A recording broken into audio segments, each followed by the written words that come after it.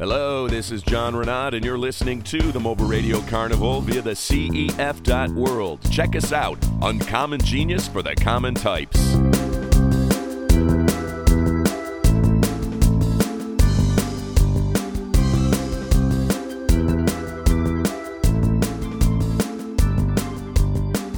Wow, you guys are punctual creatures, man. Hi, John. How What's are up, you? brother? I'm good, man. How are you? Hey, John. Hey, Jørg. Hey, Tim. How you doing, brother? I'm really I guess good. we need really our good. How are you cameras. guys today? I'm fantastic, man. Are you kidding? I get to talk to two rock icons at one time. Can the One world rock be icon any and less One complete? German. One German sausage. Hey, I think, honestly, I remember Tim said he has German heritage. My mom's side is German, so we got a German connection going on today as well. Oh, Ja, fantastic. guten Abend, meine Herren. This is ganz gut, danke. I'm only good with the bad language. It's the same as my English. So, Chinese. Indeed. Hey, so what I Hey thought we guys, would today I talk have about- two amazing rock and rollers here on the broadcast. Mr. Tim Steinruck of The Mighty One and also Maestro Jørg Klien here with us. It's going to be an amazing hour of talk, and we're already off and running. Welcome to the Mobile Radio Hey, Carnival. So what I thought we would talk about, I pushed the record button, so we're on, guys. Okay, good. What I thought we would talk about, which might be really interesting, is like where we come from individually as far as it relates to becoming a rock and roll person. Like, why is it that you guys cared so much to turn it into your career endeavor compared to other people? Was it the environment? Because I know we all come from different environments as far as that goes. So as an example, I could cite, I'm not talking about the actual musical influences. I'm talking about like the social or the environment in which I guess we were spawned from. You know what I mean? Like for me, when I grew up, there was a lot of liberty. It was a community that was growing very wealthy, very fast, a lot of divorced families, which meant that we could go to houses and party 24/7. And looking back, that was part of the influence because, of course, we'd get stoned. And you guys don't have to talk about something that's that intimate, but we would get stoned and listen to a lot of rock and roll music. In fact, I distinctly remember Robin Trower being one of the main attractions to getting buzzed. So I kind of just wanted to see, like, my father didn't listen to rock and roll. It wasn't that he hated it. He just wasn't interested in it. So maybe we could have a conversation a little bit about that. I know with Tim, I spoke to you a little about your family was a rather zealous religious family, if I remember correctly. So how does a kid, aside from hiding his Kiss albums, I mean, how do you become inspired? Is it just purely the music that did it to you? It could be. I mean, I guess I just wanted to talk about it. Sure.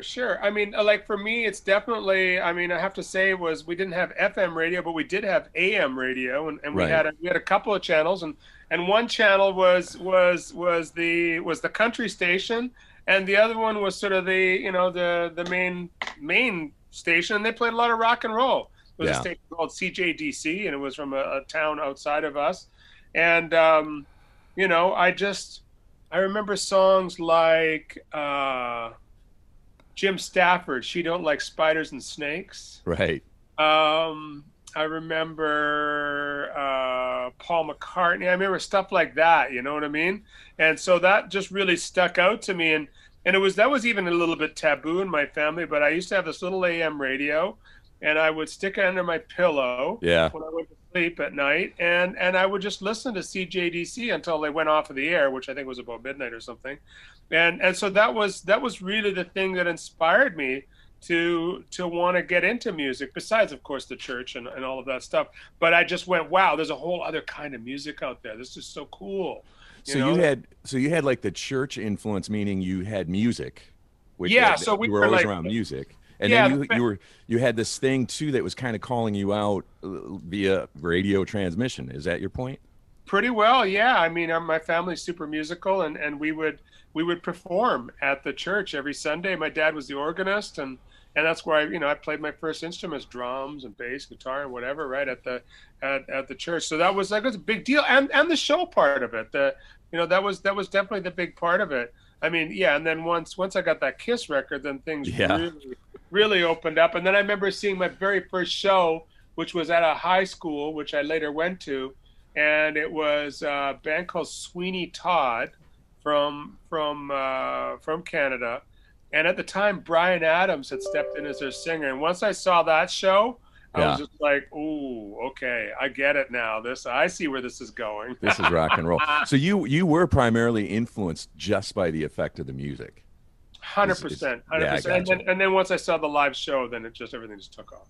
Yeah. Well, you're not flashy at all when you do your shows, right? You're rather conservative. No. I like to be very sedate. Stand in the background. Please put no lights on me.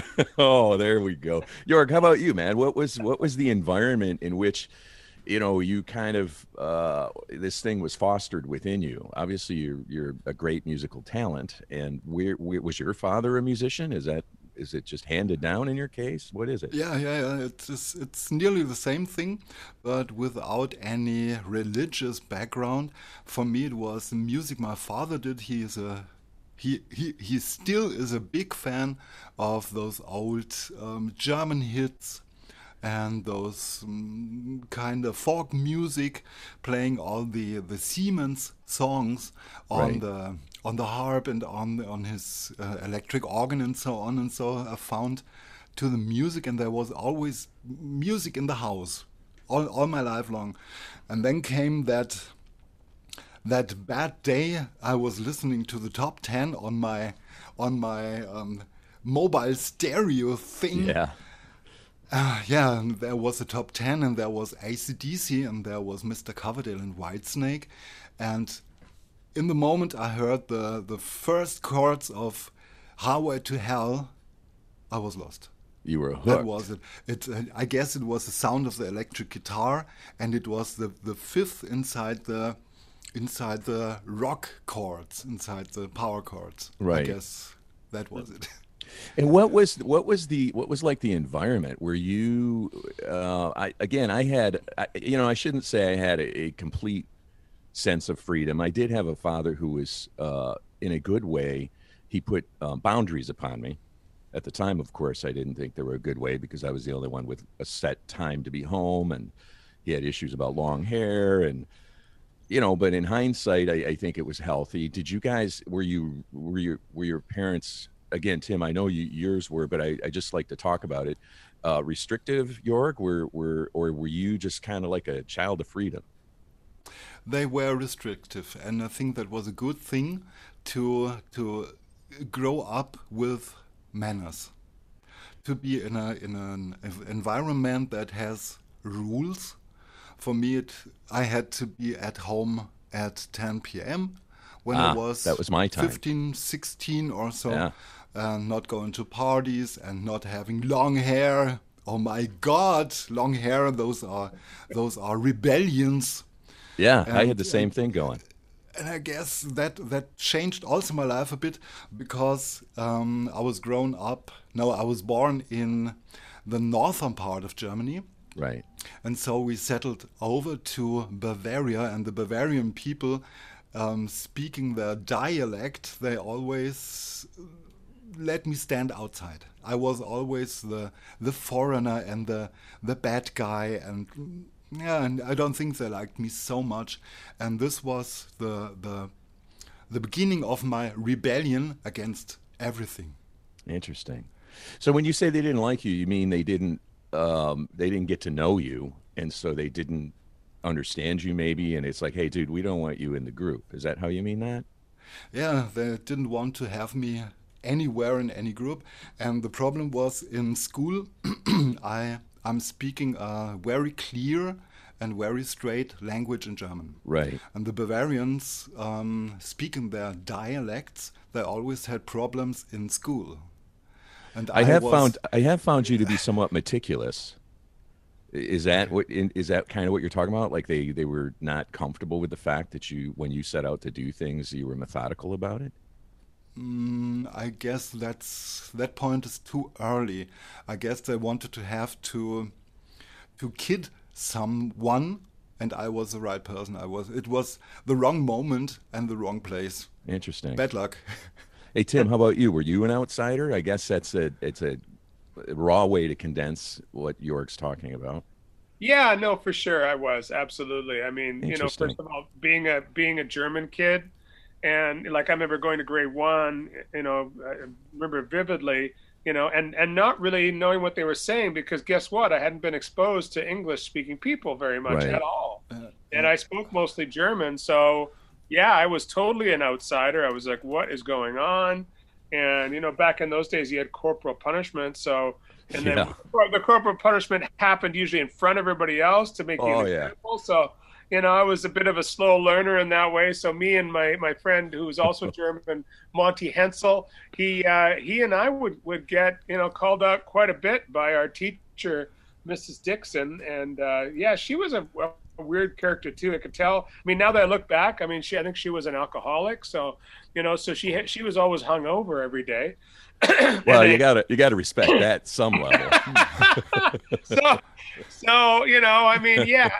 and then growing up, German diet and stuff like that. I was always a pretty fat kid, so I had the same thing going on. It's kind of a bummer, right? And so I think that was one of my motivations for rock and roll. Is I wanted to be cool. Yeah.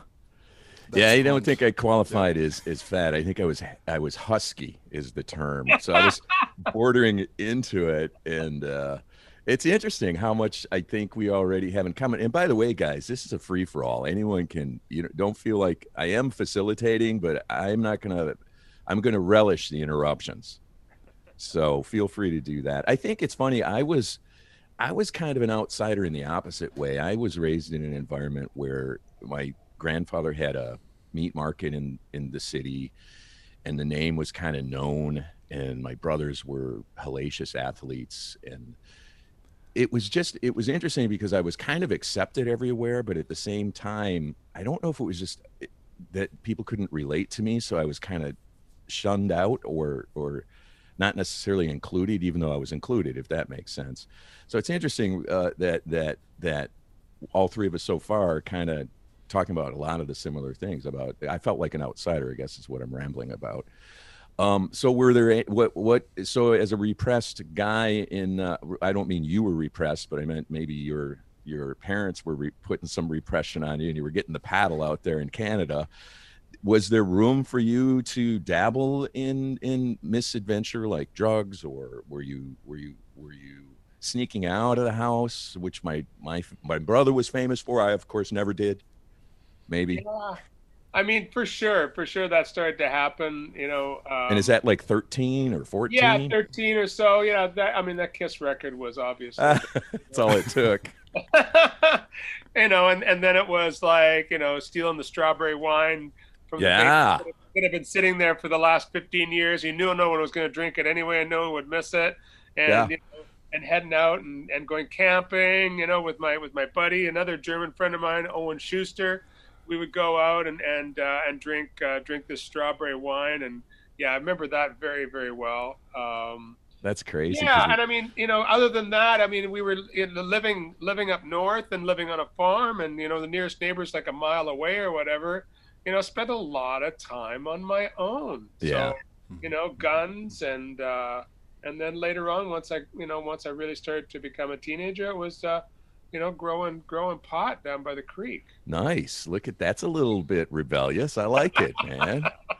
I like it. Wait, was that more of like a solitude though? Being alone, or was it something that I'm sure some days you hated it, but overall, was it something looking back that you're grateful for? I guess I'm grateful because it gave me a time for quite a bit of introspection. Yeah. But look, it was a pretty lonely existence. I had two younger sisters, but let's face it, they were younger than me and they were sisters, so they hung out. So the three of us didn't really hang out. So I was hanging out with myself, and I. I remember having an imaginary good company though. I remember having an imaginary friend. Like I actually created an imaginary friend. What Gertie. was her name? Oh, what was it? Gertie. Nice. Yeah. But Gertie, when I look back on it, Gertie was like kind of a really big teacher, because we had this creek that ran past the house, and we had beavers in this creek, right? I don't know if Yeah. you've seen Canadian beaver before, but and they build all these dams, and it's a very interesting architecture and family, and I learned a lot about the beavers. And I don't know if sometimes I wonder, was Gertie real or was Gertie imaginary? Because I remember learning some things from Gertie that like now that I even use now, that I learned from the beavers, and Gertie was talking about the beavers. So was I just in my head? Was I crazy, or was there actually something going on? I don't know. That's interesting, man. It's so. I was just reading about how you can build, how the Indian mystics would build. I forget what the term is. A entity that they speak to and that they travel with. It almost sounds like something like that was The going on totem. with you. Yeah, something like that. There was a different term in the literature I was reading. Like a guide of some kind. Yeah. Yeah. But Yeah. they talk about how you can create it, how the more advanced mystics would actually create this entity to help them through learning the things that they're interested in learning. And that's fascinating, man. Jörg, what about you, man? Were you kind of, what was your environment actually as you were a young lad? I can remember I started smoking in the age of 9. There you go. So You're talking about weed or cigarettes? and it was not always so easy to get cigarettes, so I had to steal it by my own in the next Oh, nice, job. man. That sometimes brought a little bit of trouble, but I would as imagine. usual, I was too fast and too Good at it. innocent looking. Oh, there you go. So it it went good, but I can remember I was in every school vacation. I was driving around with my bike, looking for my friends, and all of them were on vacation. I did not find anyone, because my parents are workers, and they bought the house, and they came from the east of Germany. When I wasn't born in that Right. time, when my sister was born, they were fleeing from the DDR, from the Russian sector of Germany, Uh-huh. and so I never had the chance to come into any group. Was looking for my friends, and then came the point. I was really interested always in technique, in soldering electronic components, in thinking about that. Then the first, I can remember the first Z80 computer came on the market. Right. I had to have that thing. I programmed the lunar lander. Those were, I think, about 20 lines of program code, and I was so proud that this pixelized graphic landed on the bottom of the screen. That was so great. And then a little bit later, when I had learned that I can spend all time of the world only with myself on my own, then I found out that I have a really, really friend that never would leave me. And that is, until now, my guitar. Oh, there you go. So you befriended a Git box, and then it made you feel kind of more secure and more complete with who you were, I imagine. Huh? Yeah, it's a part of me.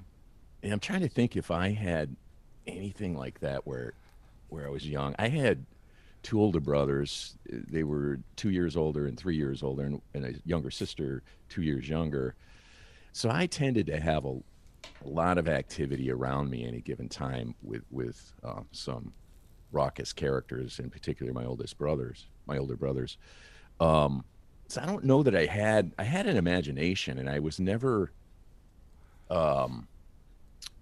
at a loss for creating something I think that made myself feel okay or good about, if I was bored, I would invent something in my head to get rid of the boredom, which might be similar, but I don't think I had anything as a young lad that I directly would associate to kind of like a pal or a friend or a thing that I could put my energy into the way that you guys are talking.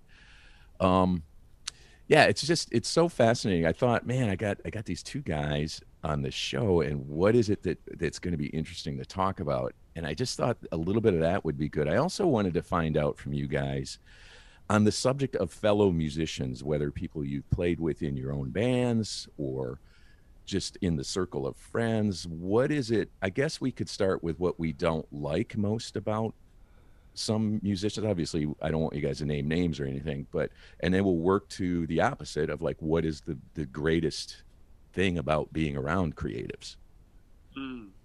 So who would like to take a stab at that one first? Because that's kind of interesting, right? Both you guys have, all of us have different experiences at different places in the music industry. I don't know that I've ever moved out into a stratus where you guys are at, but I've certainly been around it my whole life. And so my experiences and your experiences are going to be from different places. And I'm just curious where the similarities might lie. So what is it that we or you guys don't really appreciate about some of your fellow creatives? Well, I mean, in the past, it's always been the competitiveness.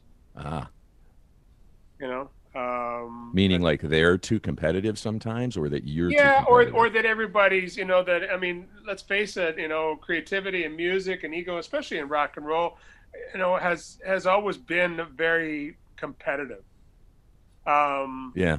I mean, that's changed. That's changed in the last few years, or maybe that's just me that's changed. But I have noticed that there's a lot more community being built. I mean, that's one of the reasons that we're sitting here today, Yes.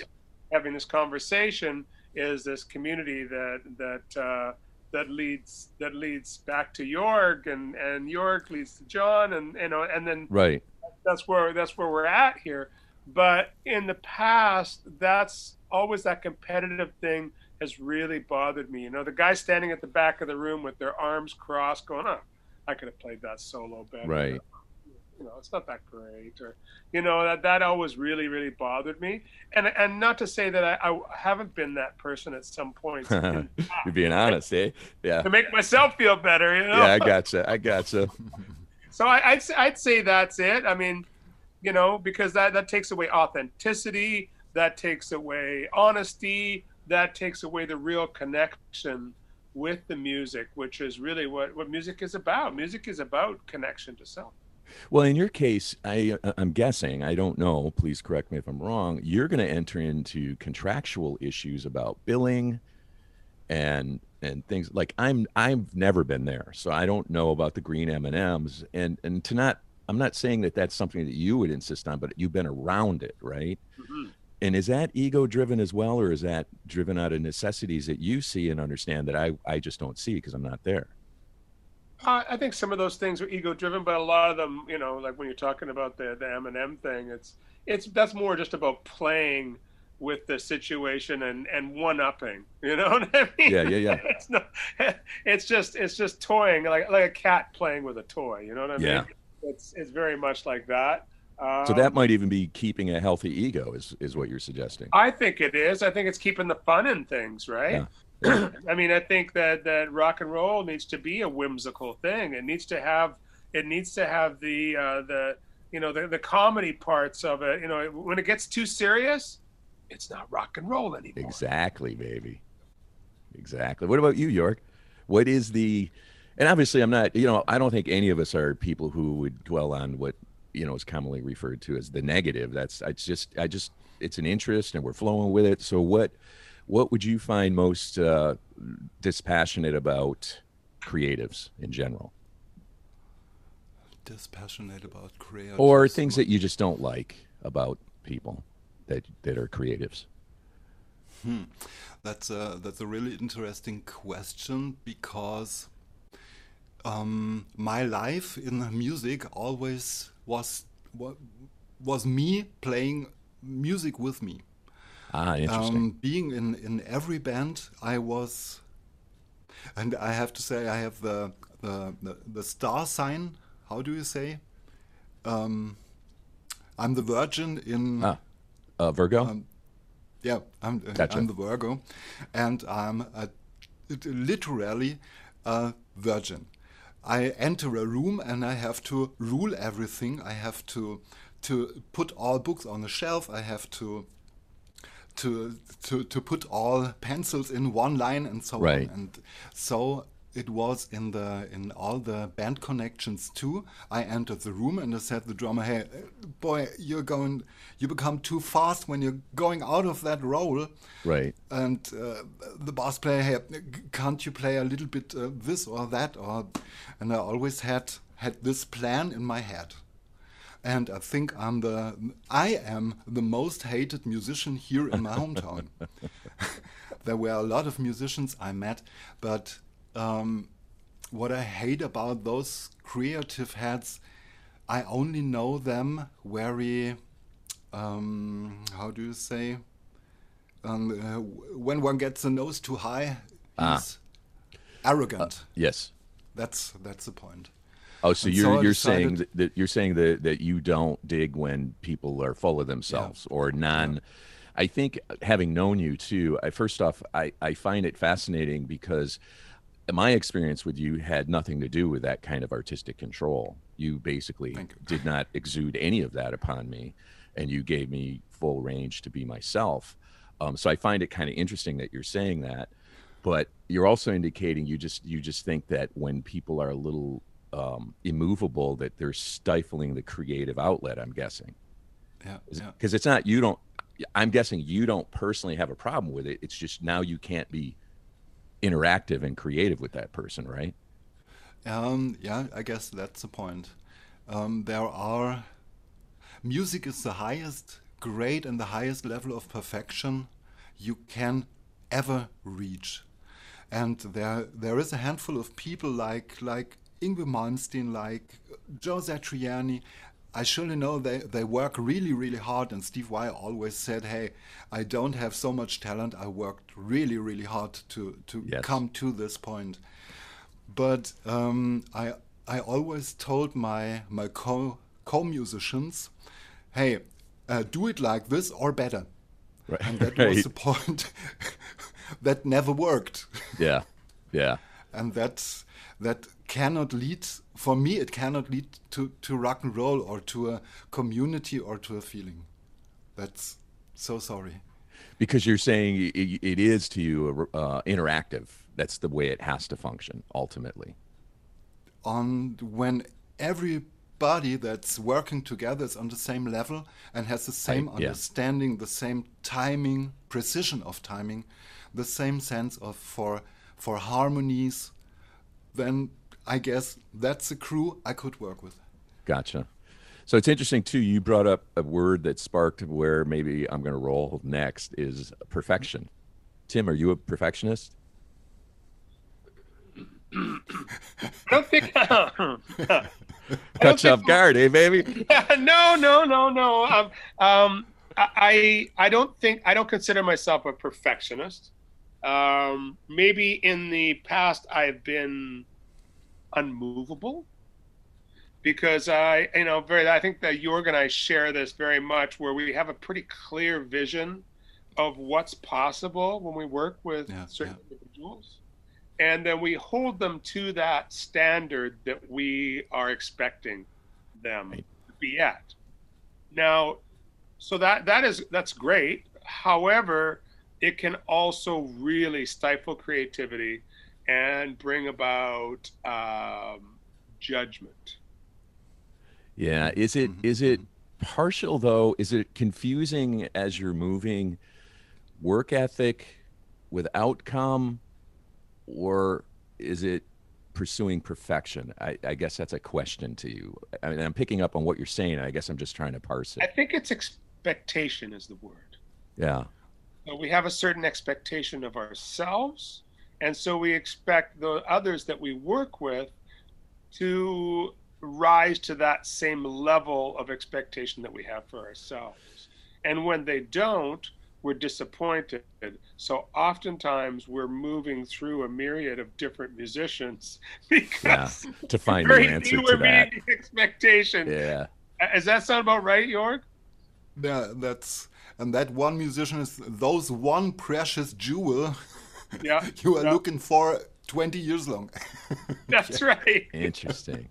And for you guys, is it something that you see and know? Is it something that's nebulous but you know is there when it comes to this thing that you're trying to make perfect?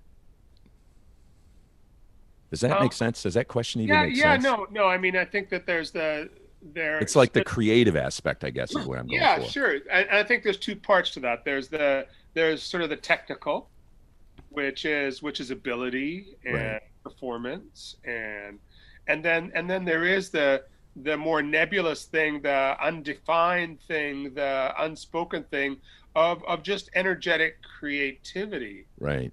I mean, that's the gold, really, I think, as a creator.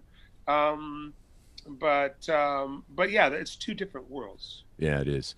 It's for me too. To be fair, I guess I should answer whether I'm a perfectionist. I guess I am by its definition, but I kind of look at it where it's a pursuit opposed to a solid thing.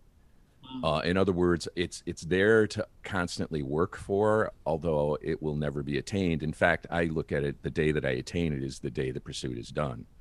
As strange as that sounds, but I guess ultimately I am a perfectionist because I'm always reworking things and go, no, it can be better. And I finally had to learn how to just kind of stop and say, no, that's exactly what it's supposed to be, opposed to this thing that I want to mold it into, if that makes sense. But it's definitely interesting to hear your guys' input on this. What about the qualities that you enjoy out of fellow creatives? Give that one over to Jørg. Yes, Jørg's up. Jørg is at bat, as we say in the States. Yeah, I'm the schoolmaster, you know.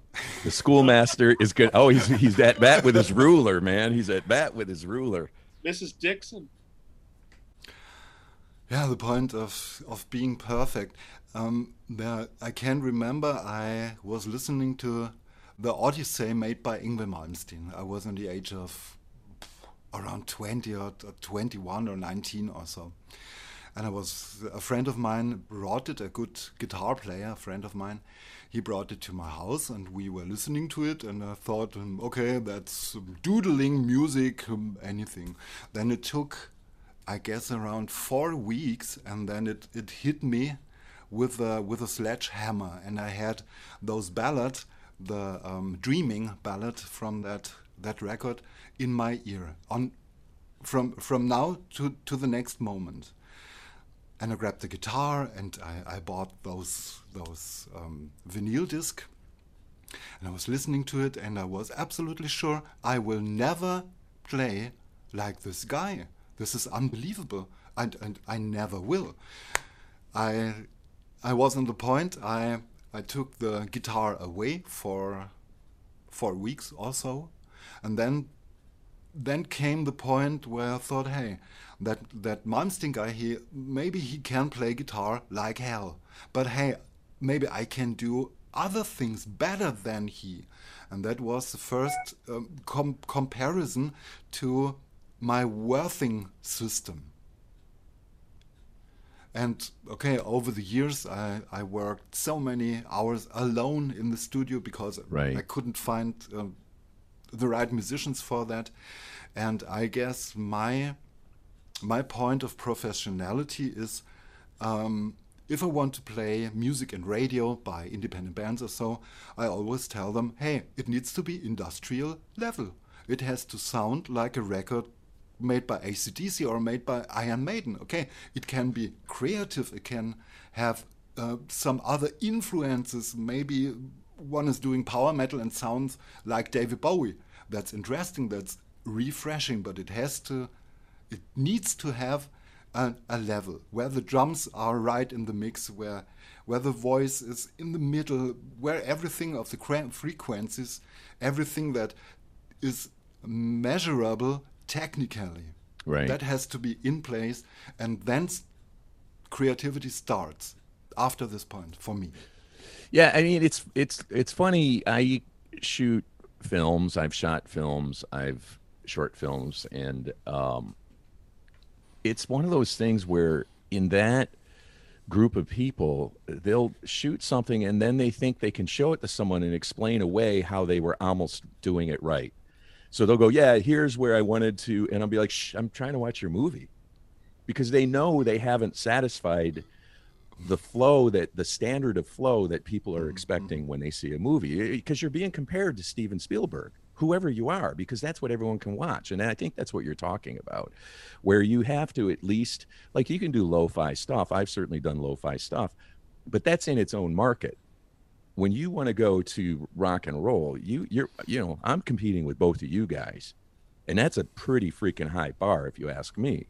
So in a healthy way, Tim. I don't mean it going back to like the negative connotations to competition, but it's the truth, Jörg. I think you're spot on. Like, you have to have an idea on how it actually works before it's gonna go. Do you have a you made me think of this. Do you have an issue at all? Like, because you seem to have grown out of classical music, but you absolutely love to play blues and you're very good at it. Did you have an issue, like, kind of changing over to blues from a classical vibe because it's could be easily perceived as a simpler form of music?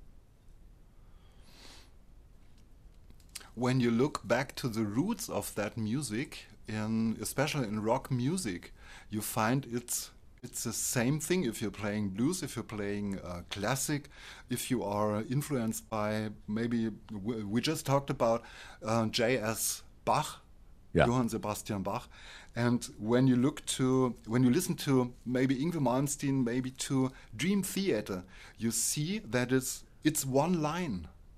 There is no problem in playing blues when you are able to use 12 notes.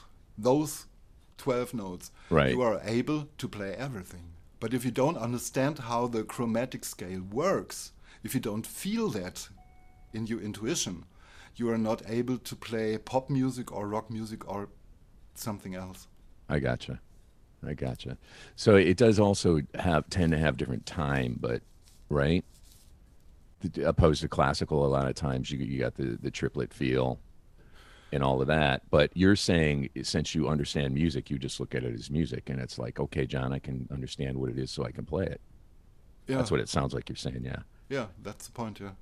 So Jörg, Exactly. what fascinating question would you ask Tim, since we have him here and you don't get to talk to Tim every day, about Tim and his music or his life?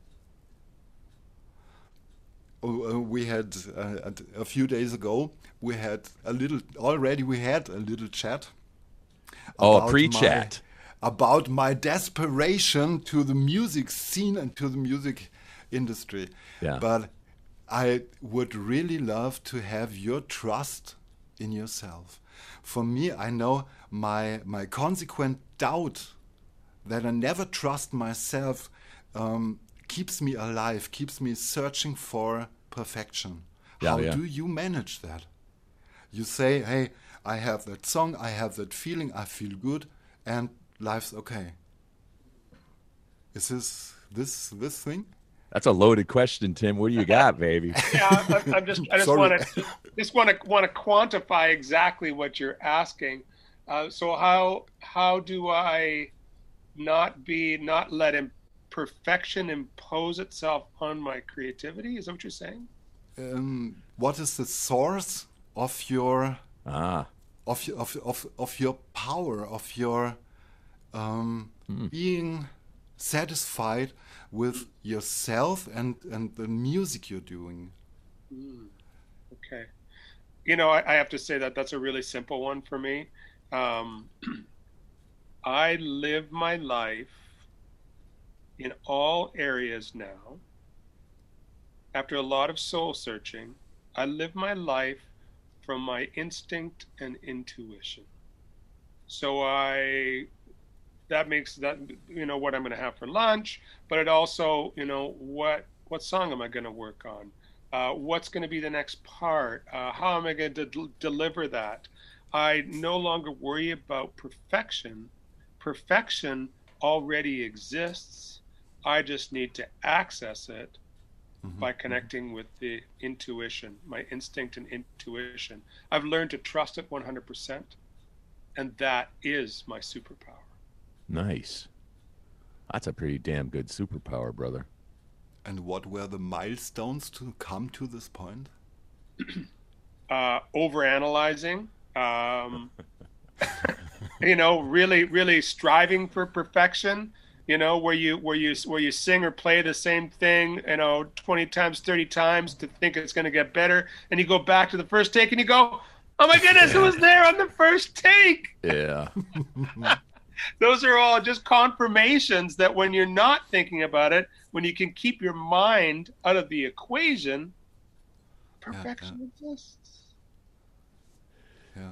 That's an interesting point. Again, I've lately taken to reading again, and some of it's esoteric, and the idea that something's already there for you if you can accept it is such an interesting one, and it sounds like you found a place for it that it actually works for you, and you're just saying, hey, I'm not going to struggle with it. It's there. I know it's there. I just have to experience it. Would that be a correct way to kind of paraphrase what you were saying? You're right. You're right on the money, and I believe that actually exists for every single human being. I do too. That once here's the great analogy that one of my teachers recently gave. He said when Michelangelo visualized what the statue of David was going to look like. And he went to the quarry and he saw the piece of stone and he went, that's David.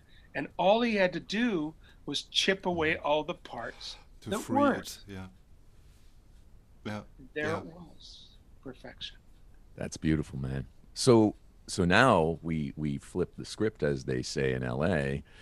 And Tim, you get to ask Jørg that question, because you don't always get to talk to Jørg, and you go, wow, he's a really interesting, creative fellow. You know what I would ask him if John gave me a chance to ask him this? Yeah, no, totally. Thank you very much. Yeah, you're welcome. Yeah. Oh my God.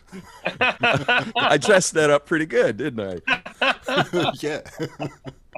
So Jørg, you confirmed today, some of the things that I thought about you, because I know you, but I don't know you that well. But I see you as a fairly, outside of the pandemic and everything, as a fairly solitary creative. You co-create with many people. Yeah, that's true. Yeah. What do you love about being? What do you love about your personal creativity, and why do you do things in that way? What I love in this creativity. Yeah, you must know I started all these things around 1 year ago. Mm-hmm. When it started with the pandemic, I was damned to stay here, to stay behind the screen, to use the camera. Okay, I had some experience with the camera, making small video movies for my guitar students and so on. But it started 1 year ago. I was not needed out there. There was nothing for me out there. Not the nature.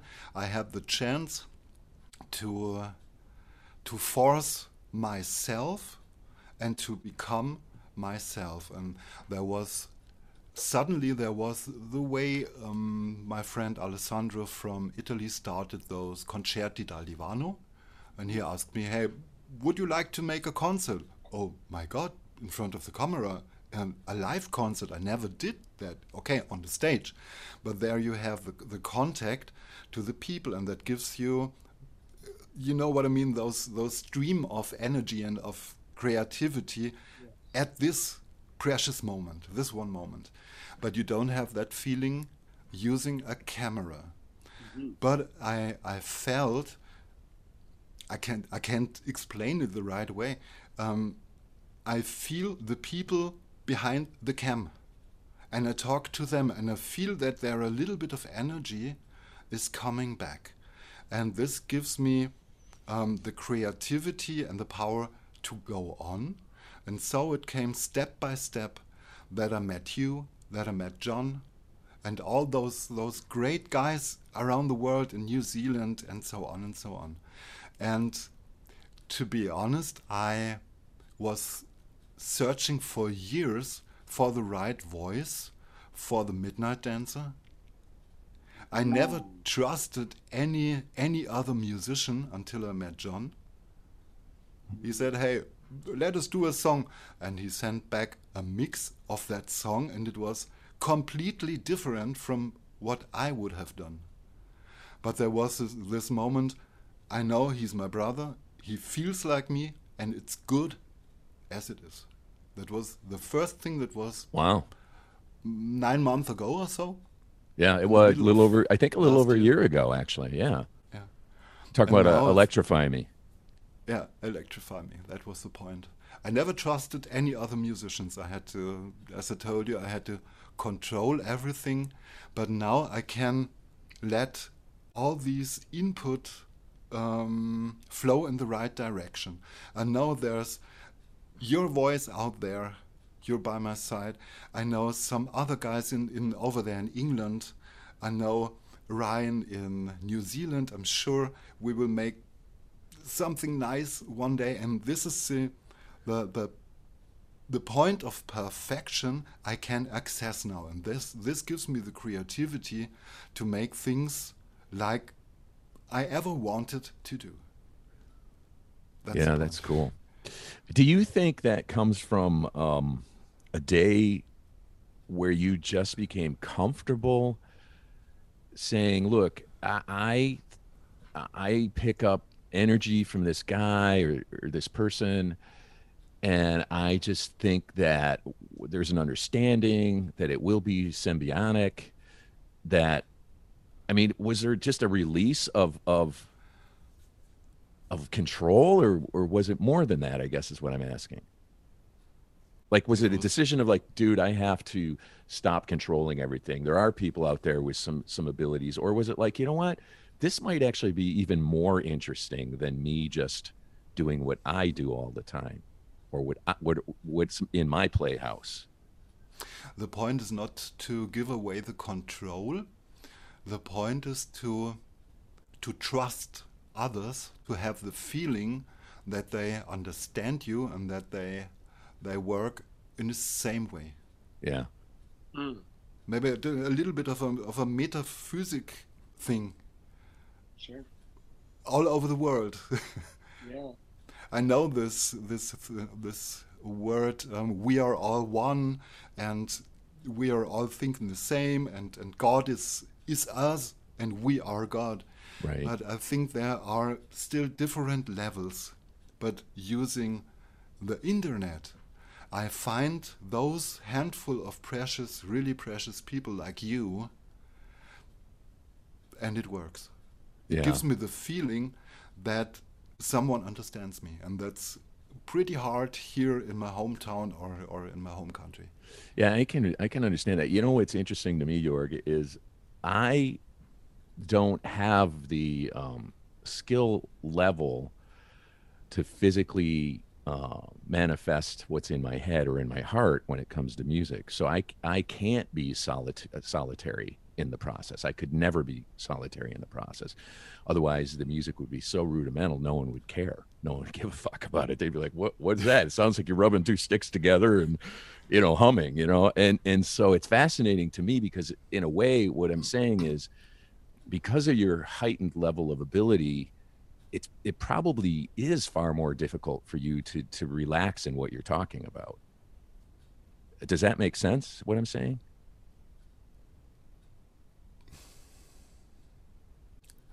Tim?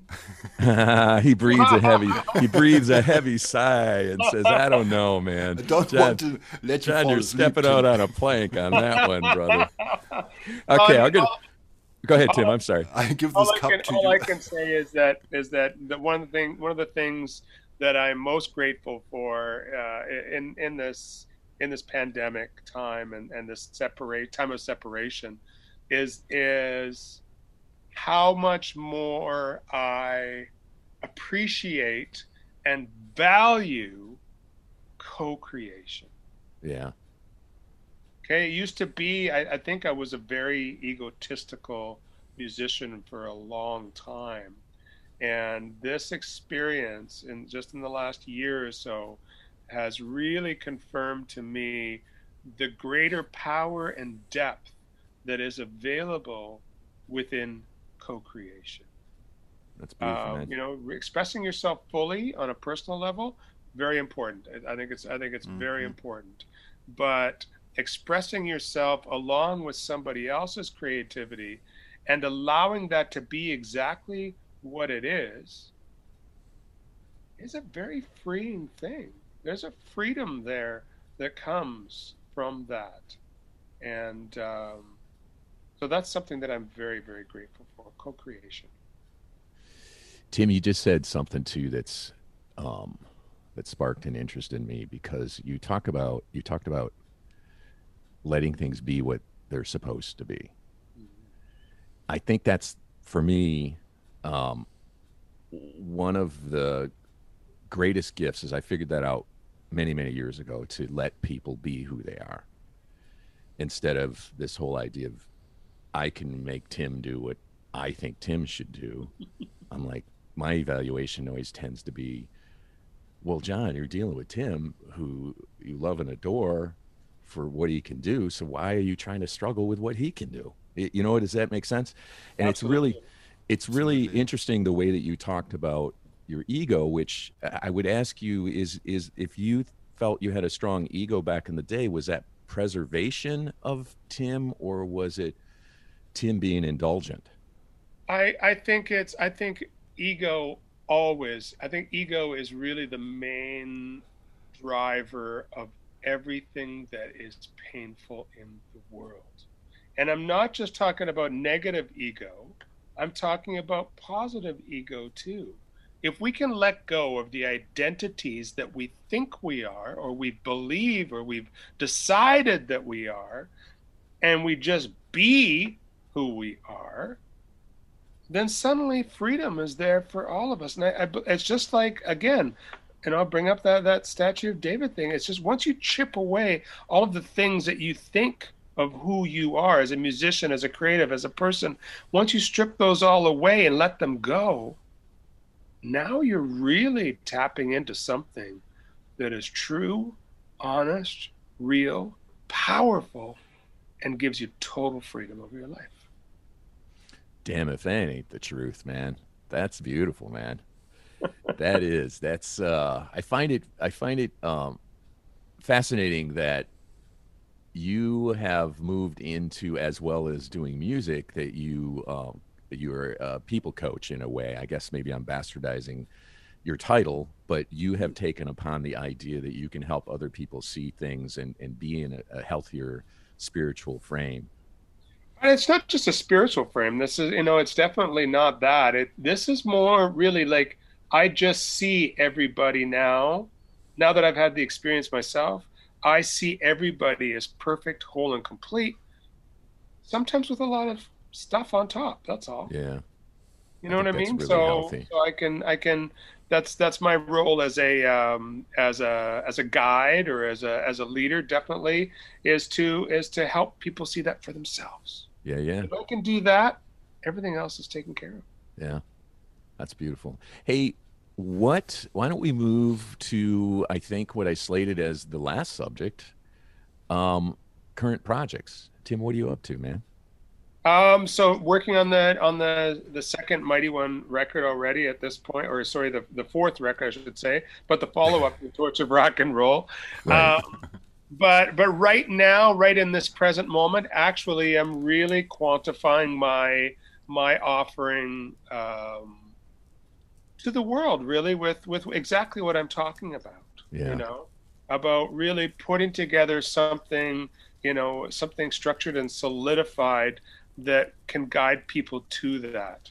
And so I've got I believe in daily disciplines. I really am a huge believer in that taking the first hour of your day to really set up the foundation of your day, whether that be exercise or meditation and some journaling or some creativity, but really setting that up so that if that means getting up an extra hour early, then that's what it's going to take. Great. But I don't think that our life is maximized unless we do that. So putting together this program, I mean, yeah, it's all part of the book that I'm working on too, which is called Torch of Rock and Roll, Lighting the Fire of Purpose. Yeah. That's where I'm at right now. That's a cool place to be, if you ask me, man. I think it's cool that a rock guy is out there, in a way, espousing what many would perceive as touchy-feely or internal-based stuff. And I think that it validates how healthy it is to look at these things and be a certain way, opposed to just being blown by the wind, which, has its day in everyone's life. But there's that point of focus that you're talking about. And coming from a rock god, that's a really cool thing. Oh, thanks for... Yeah. Rock God. Wow, that's a lot to live up to, but I think you qualify. But yeah, I mean, when you talked about that, most people are just, they're out on the ocean, which is our life, and it's a pretty turbulent ocean. And do you want to be that little paper boat that's getting blown wherever the wind blows you? Yeah. Or do you actually want to sail towards the destination that you're going to, which is in the end is the end of our lives? So, what's your legacy? What are you going to leave behind? Yeah. What's your legacy? That's what I always ask people. What do you want to be remembered for? Yeah. I guess I'd have to do some homework because I didn't have an answer in my own head when you said it. I'm just like, wait a minute. He is talking about something that I haven't considered. Damn. Jørg, what about you, man? What's your latest project? I think I'm still in progress, and that concentrates all the last spoken sentences. Tim, when you say you live and let live, I can agree 100%. The question is, I was sometimes called or named, I'm a train. I'm a very fast train, and the question is, are the people who are with me are fast enough to jump on that train? And so I always decide, I let them live, but I see that they don't have the power to jump on my train. So no matter if they are not good musicians or not good people or have problems with alcohol, but it has, in my opinion, it has nothing to do with my life. And so I see I'm always in a progress, and I'm developing from day to day a little bit more. So now I know during the pandemic time and during all this camera time and meeting all you great persons, I know that for me the time now has come to stop working for all the others. For me it's time to develop me and what I can do. And to come to the point of perfection. Perfection is not playing 16th and triplets and more faster and more. Perfection is simply when you do a song or you do a solo with a handful of notes and you see that shimmers, that begins to glow in itself. That's a perfection. And now I know I can do much more when I don't wait for all the other people. And this may lead to the point where I would like to be. Again, to stand on stage, to load up people with my music and my inspiration. That's it. That's so fascinating, Jørg. You express this idea of not waiting for others in a way, and I wonder if did you feel selfish not waiting at some point in life? Is that why it's like, dude, because I've done the same thing, and all it's done is held me back. So I relate to what you're saying. So is there a point though that you were like, man, why am I holding myself back at the cost of this, and I'm waiting for so and so to pick up the ball? And you realize that that's just not healthy for your own psyche. Is that what you're saying? That is the point. I had so many years doing music for my bandmates. So simplifying ideas that I had, to break it down to 3 chords and to 4 bars, to show how the bass player can do the best notes and not to injure himself while holding his bass guitar, and or anyone else. Teach or anyone else. yeah. Teaching. I was and I must confess I'm the teacher. Mm-hmm. I enter the room. I see things don't have those industrial level I spoke about, and there were sometimes people I felt they were worth to lift it on my train. Right. And so I went down in my energetic level, and gave them a little bit of mine to create something common. But now we didn't have a band rehearsal since end of 2019, so I'm forced to do things on my own. And you know, in the Rock Masters and in the first streaming show I did in November, there was Samuel Federley, a really, really good guitar player. Yeah, I would with say. his 8-string thing. Yeah. He's playing most of the time, as far as I know, he's playing covers of classical music or classical influenced music. And hey, this guy is going on stage. He has his playback, his guitar, and he's playing his songs. And then for me, that's a complete new idea, to have a playback, not to wait for the drummer to count in, to have everything in one place. And my future thing is I'm completing a bunch of songs now at the moment, and developing myself to a better guitar player, to better expression in feeling with your help, John. Right. Yes, and sir. Tim. And I would really love to bring this playback set with 10 or 12 songs, or all the great songs we did together in the blues era. There are some really nice instrumentals, to bring it on stage with my blues band colleagues. But I will not wait for them. Now they are forced to do the steps to come to this level, to make us play this nice and fascinating music. Yeah. Was that your question? That's amazing, I dude. hope. Yeah. Yeah, that was. And what I definitely. like Go ahead, about Tim. what Jörg said is that you decided the time for compromise is over. Yeah. Yeah. That's much shorter, and it does not sound so good, but that's the point. It's just like I identify with you. Those that want to be along with me, on the Tim train, Yeah. you're welcome. Jump on, but I will not compromise anymore. Yeah. You would not stop the train again. Nope.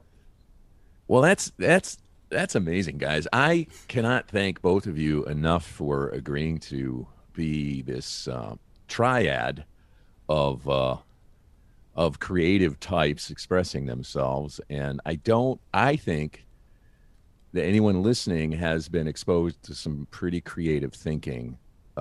So I genuinely thank both of you for doing this with me. So I think Nothing that, to thank It's been a for. real pleasure again. oh, yeah. It's always great to talk to you, and always great to talk to Jörg.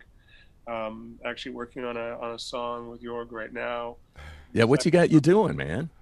It's a song called Midnight Dancer, Yeah, and so I don't know if you've heard it, but I have not. No. Yeah, it's really cool. Bit of a Still a secret. throwback, and I'm digging it. So Yeah.